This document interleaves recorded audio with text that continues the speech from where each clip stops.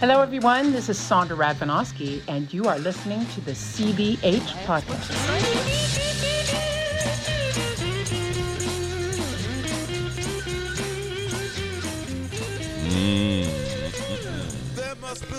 Good morning. Good morning. It's November. Monday, November 1st, 2021. You're listening to the CVH Podcast. Thank you. Yesterday was Halloween here in the States, also known as my birthday. Amazing, actually. Went out. I have a 7.5-year-old. Trick-or-treating is a thing, a fun thing, and he's getting tall. And once you're taller than the people handing out candy, you can't go anymore. Those are the rules. Those are the rules I grew up with. So by 12, it was over. But we got out, waited till dark and got out. And I was worried, because we didn't see anybody through the day. I would have thought you'd start early, get going. But, yeah, people here definitely waited until it was dark time. And what I noticed more than anything else, more than kids running around collecting candy and having a good time, was the surprising number of adults partying in their driveways. I mean, with the little patio fires and drinks, and some people went all out, decorating, making the house, scary and like a little, haunted house thing to walk through. I mean, the kids were terrified, and the adults were having a great time, and the adults were dressed. I mean, a lot of the freaks were out last night. Truly, I mean, the neighborhood was having it. Once we got out, I was really enjoying it. There were adults passing out adult things, and things for the kids and things for the adults, and there was plenty of walking beers. Lots of dads bringing up the rear with with drinks. It was a neighborhood party last night. That was fun. I was excited to be a part of it. I don't know if I'm going to be home again in Halloween, but I'm going to try. This was great. That was a surprise. We just don't know the neighbors very well. We haven't been here that long. It's not the kind of neighborhood where people are generally hanging out outside. Plenty of people getting exercise and stuff, but who wants to stop when they're running? And so we've only chatted up, just the neighbors within our court here, but don't really know anybody. There's the neighborhood twists and turns all over the place. So we really haven't met anyone. But last night it was a real freak show, which was fun. It was fun to see, people our age just like, yeah, this is Halloween. We party in the driveways. Bonfires and music and adult beverages. It was fun. That was cool. I have another week of rehearsal here in Washington. Excuse me, and then our show opens on the weekend. And I've had like this little title since I've been here of artistic consultant, which just effectively means that I'm working with the young artists in the young artist program here. And I've only had a few of those, so it's not like I'm contributing some major thing to anyone. But I have worked with some of the young singers, and I got to tell you, they sent me the right ones, because I met two killers, absolute killers. Guys that were like, I'm not even sure how old they are. Probably not even 30 yet, young fellas. But absolute killers. And this is the exact person I love to be around. I love to be around the people who are absolutely holding that determination in their eyes that this is going to happen. And these boys were prepared. I mean, prepared. They had a million things, and they wanted to sing them all. I remember doing these things when I was a young artist, and I saw all the heavy singers, my heroes. I was seeing my heroes. And I kind of walked in terrified, and I don't remember bringing 10 arias and saying, let's go through them all. I remember just bringing one or two things and hoping they would go okay. But these boys were ready to work and ready to show me what they could do, which I loved. And I started every kind of coaching off like that. I started off with look, I'm not your voice teacher, and you need to take what I say with a grain of salt, but what I can give you is 20 years of singing in a low voice. I'll give you some tricks. I'll give you some ideas. I can boost your confidence. For sure, I can boost your confidence. And so we kind of went down this path. From there, they were just like willing to sing and work and listen and take it all in, and they handled it absolutely perfect. Now, I don't know if that's a testament to the singers. I don't know if it's a testament to how they run the Young Artist program here, but these guys were equal parts humble and hungry. And boy, is that the right approach. That's how you get what you want in this business. I think, for me anyway. Humble and hungry. I know nothing. I'm an idiot. Tell me everything. I want it all. It's really that. I've said it before, and I do believe that was my approach. Now, that's not to say that how I did it is the only way you can do it. There's a million ways to a career. All the paths are different. But the general beginning point for a young singer, the starting point, is I want to know everything. Everybody has something to tell me, and I'm going to take it all in, and I'm going to use what works. And my coaching so far have really been that approach, which excites me. It energizes me. I love to see a killer. If somebody's sort of standing there and they're, I don't know, how many times has somebody just, I'm not feeling that well. It's a singer's always not feeling well. We got plenty of that in rehearsal. We don't need more of that with the young artists. And these guys are like, no, I'm young, my voice is fresh, let's go. And we worked. We really worked. I hope that I helped. You cannot invent the wheel in 1 hour. And neither of these guys had any glaring problems. They were both fantastic. From the first note, I thought, you don't need me. These boys could really sing. And like I've said many times, I don't come across bad voices. I just don't. I don't hear bad voices. I haven't heard one in a long time. And so I wasn't worried that they couldn't sing. I knew they could sing. But the mentality of the singer was so good. It was so hungry, so ready. And I wonder if maybe it had something to do with, pandemic throwing these guys off. They feel a year behind or a year out, or what is it? Maybe they're not feeling that pressure at all. I think I would have. But they were poised and ready and full-throated, and I loved it. I really felt energized by these guys, and that was the best way. Plenty of people can show up and just not be into it, or somebody's making them do it. I think there's a difference. These guys saw this as an opportunity to have an hour of undivided attention from somebody who's doing what they'd like to do, and so they really, really took advantage of it. And that's the crux of the Young Artist program. The first day we started in Chicago, Bill Mason, the general director at the time, said, look, this place can be whatever you make it. You can have an easy time and we'll never hear from you again, or you can go to absolutely everything, be a part of everything, insert yourself into everything, and make a memory of yourself here. And I do think that that's the right approach in any Young Artist program. And they can have you as busy as hell, but if you're not participating fully, if you're not hungry for it every day, you're going to get lost in that shuffle.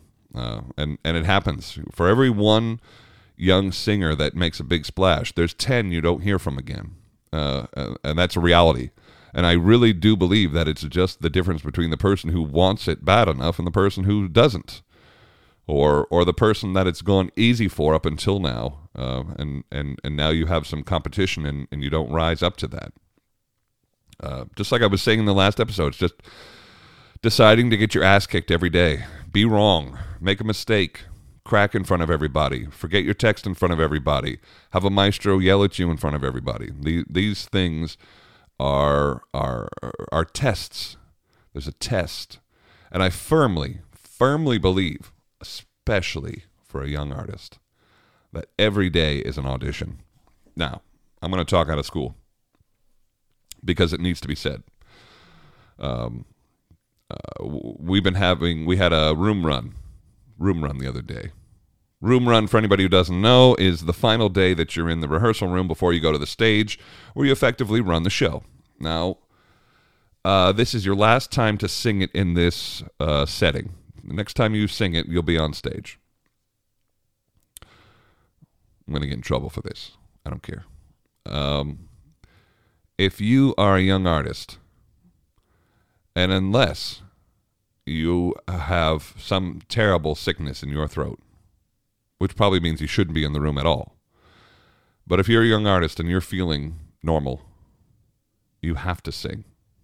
You have to sing in this situation. You don't get an opportunity to mark here. Now, some of my colleagues, some of my well-established colleagues needed to mark through some of this. That's different. They have proven themselves capable of doing all of this stuff. They already have the job. They have a reputation that precedes them that will allow them to mark through some or all of this rehearsal without any sort of political or career repercussion.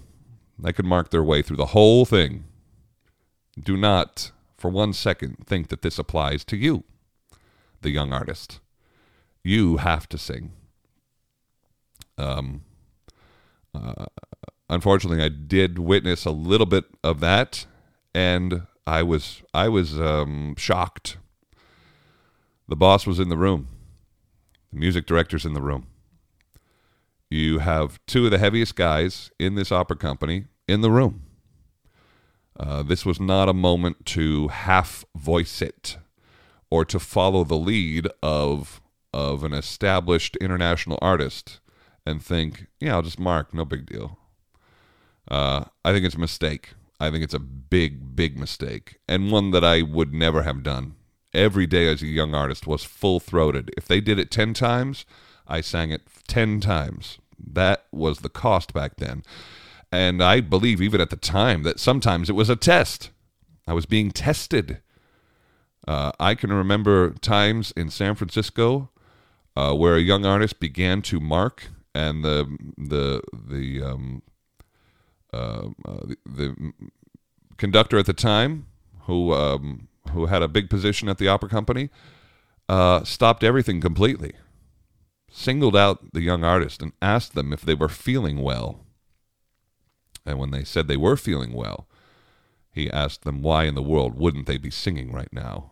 You know, almost how dare you think that you have earned the luxury of marking right now. We don't know you. You're unknown. You're unknown to the world, and so you need to be known at every turn.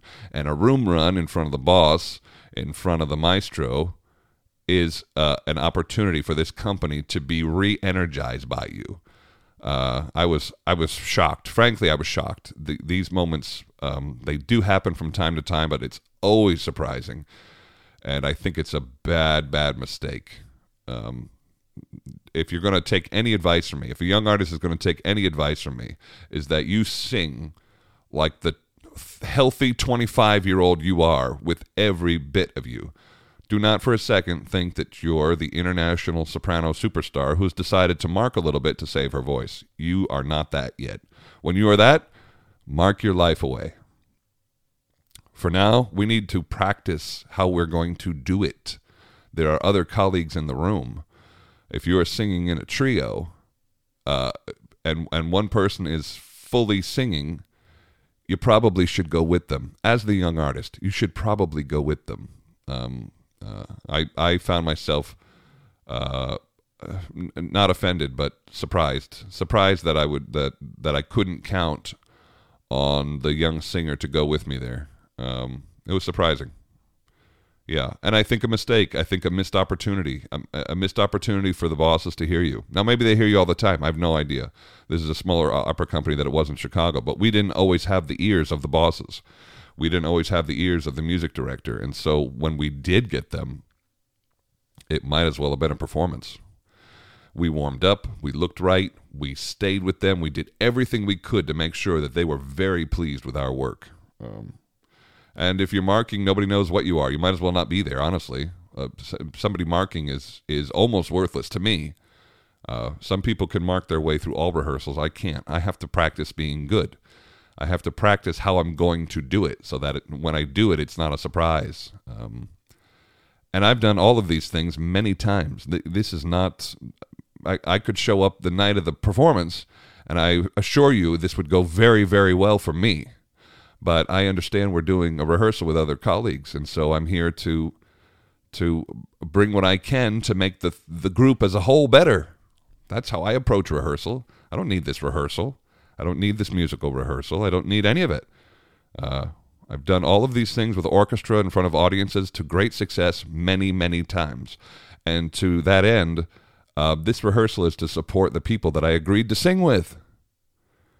That's what this is. If I roll up with the experience of all of that, and then I have to sing with a couple of young artists who have decided to mark, I feel like I'm wasting my time completely wasting my time. And I don't think rehearsal is a waste of time. I never think rehearsal is a waste of time. We can always get better. And we have got better. Things have been improved in this week. We are going to put on a good show. We have decided to put on a good show, and we're doing it. But the room run blow off was a mistake. Probably get in trouble for that. That's how I feel. I can't help it. The further we go along in this, the sometimes I get surprised by what comes off as entitlement of a young singer. You are unproven. You are unroad tested. I wish the guys I had been coaching were singing next to me, because boy, I know for a fact they wouldn't have marked 1 second of it. It's something to be thought about. I still do believe, we live in a different time, and people have sensitivities that need to be considered. And I really don't know one person's situation from the next. But what it seemed to me was an otherwise very healthy singer just deciding to follow the shoes of an international singer and just go, oh, we're marking today, cool. But you're not really in her group yet. You're just not in her group yet. I remember going to a Zitz probe in Chicago once. Now, a Zitz probe is the day where the singers get to work with the orchestra for the very first time, and it has a long tradition, especially in America, of being a very excited day. It's a day where people would get dressed, put on jackets, put on shoes, look good, because we're going to sing with the orchestra today. And it was showing respect to the orchestra. It was showing respect to what they do and their part in this. And I don't think that I've ever not worn a sport coat to a Zitz probe. I mean, this is what I was taught. This is what I was shown. This is how I learned how to do it. And so I continue to do that. And some people get really dressed. I mean, it can be a really fun time. And I remember this one time, this kid showed up, young artist, kid showed up to a Zitz probe. He was wearing shorts and sneakers, a T-shirt, and he was wearing a baseball cap. He was wearing a New York Yankees baseball cap on the stage of the Lyric Opera of Chicago in front of the music director, in front of the artistic director, in front of the general director. He had a fucking hat on the stage. I mean, there was a time when I was a kid, you wouldn't wear a hat inside a building. You definitely wouldn't wear a hat inside of a theater. I mean, show some respect to the theater and take your goddamn hat off. This kid was on the stage with his backwards baseball cap and his shorts. I thought I was going to shit. I was in the theater watching. I wasn't even in this part. I was just out in the house watching, and I go, you have got to be kidding me. Who has failed this kid? He has been failed. I went and talked to a couple of people. Said, what's going on over here? Oh yeah, he marches to his own drummer. Blah blah blah blah blah. I said, fuck that. And I grabbed the kid in the intermission, and I said, you take that goddamn hat off. That is the music director, artistic director, and general director of this company, and you're wearing a hat on this stage that gave Maria Callas her American debut. No. We're going to show some respect here. take that goddamn hat off. And he didn't. He did in a hurry. And then I felt bad for the kid because clearly he wanted to do whatever was the right thing to do. He just didn't know what that was. That was his first Zitz probe. I learned him that day. But he was a good kid, and I don't think he ever did that sort of thing again. But a baseball cap. I mean, the young artists have to be taught better. We have to tell them. And so that's why I'm going to not hesitate to give my spiel today on marking and rehearsals. Don't do it. I already have this gig. This gig's mine. You're holding on to this gig. You're lucky to have it. You're the one who got it. It's a privilege. A lot of people could be in that spot other than you. We can all be replaced, but you can definitely be replaced at that point of your career. Anyway, god damn, that's enough. Had to get that one out. I love you for listening. It's November now. On and on we go. Everybody have a great week, and we'll see you on Thursday. Okay, thanks. Bye.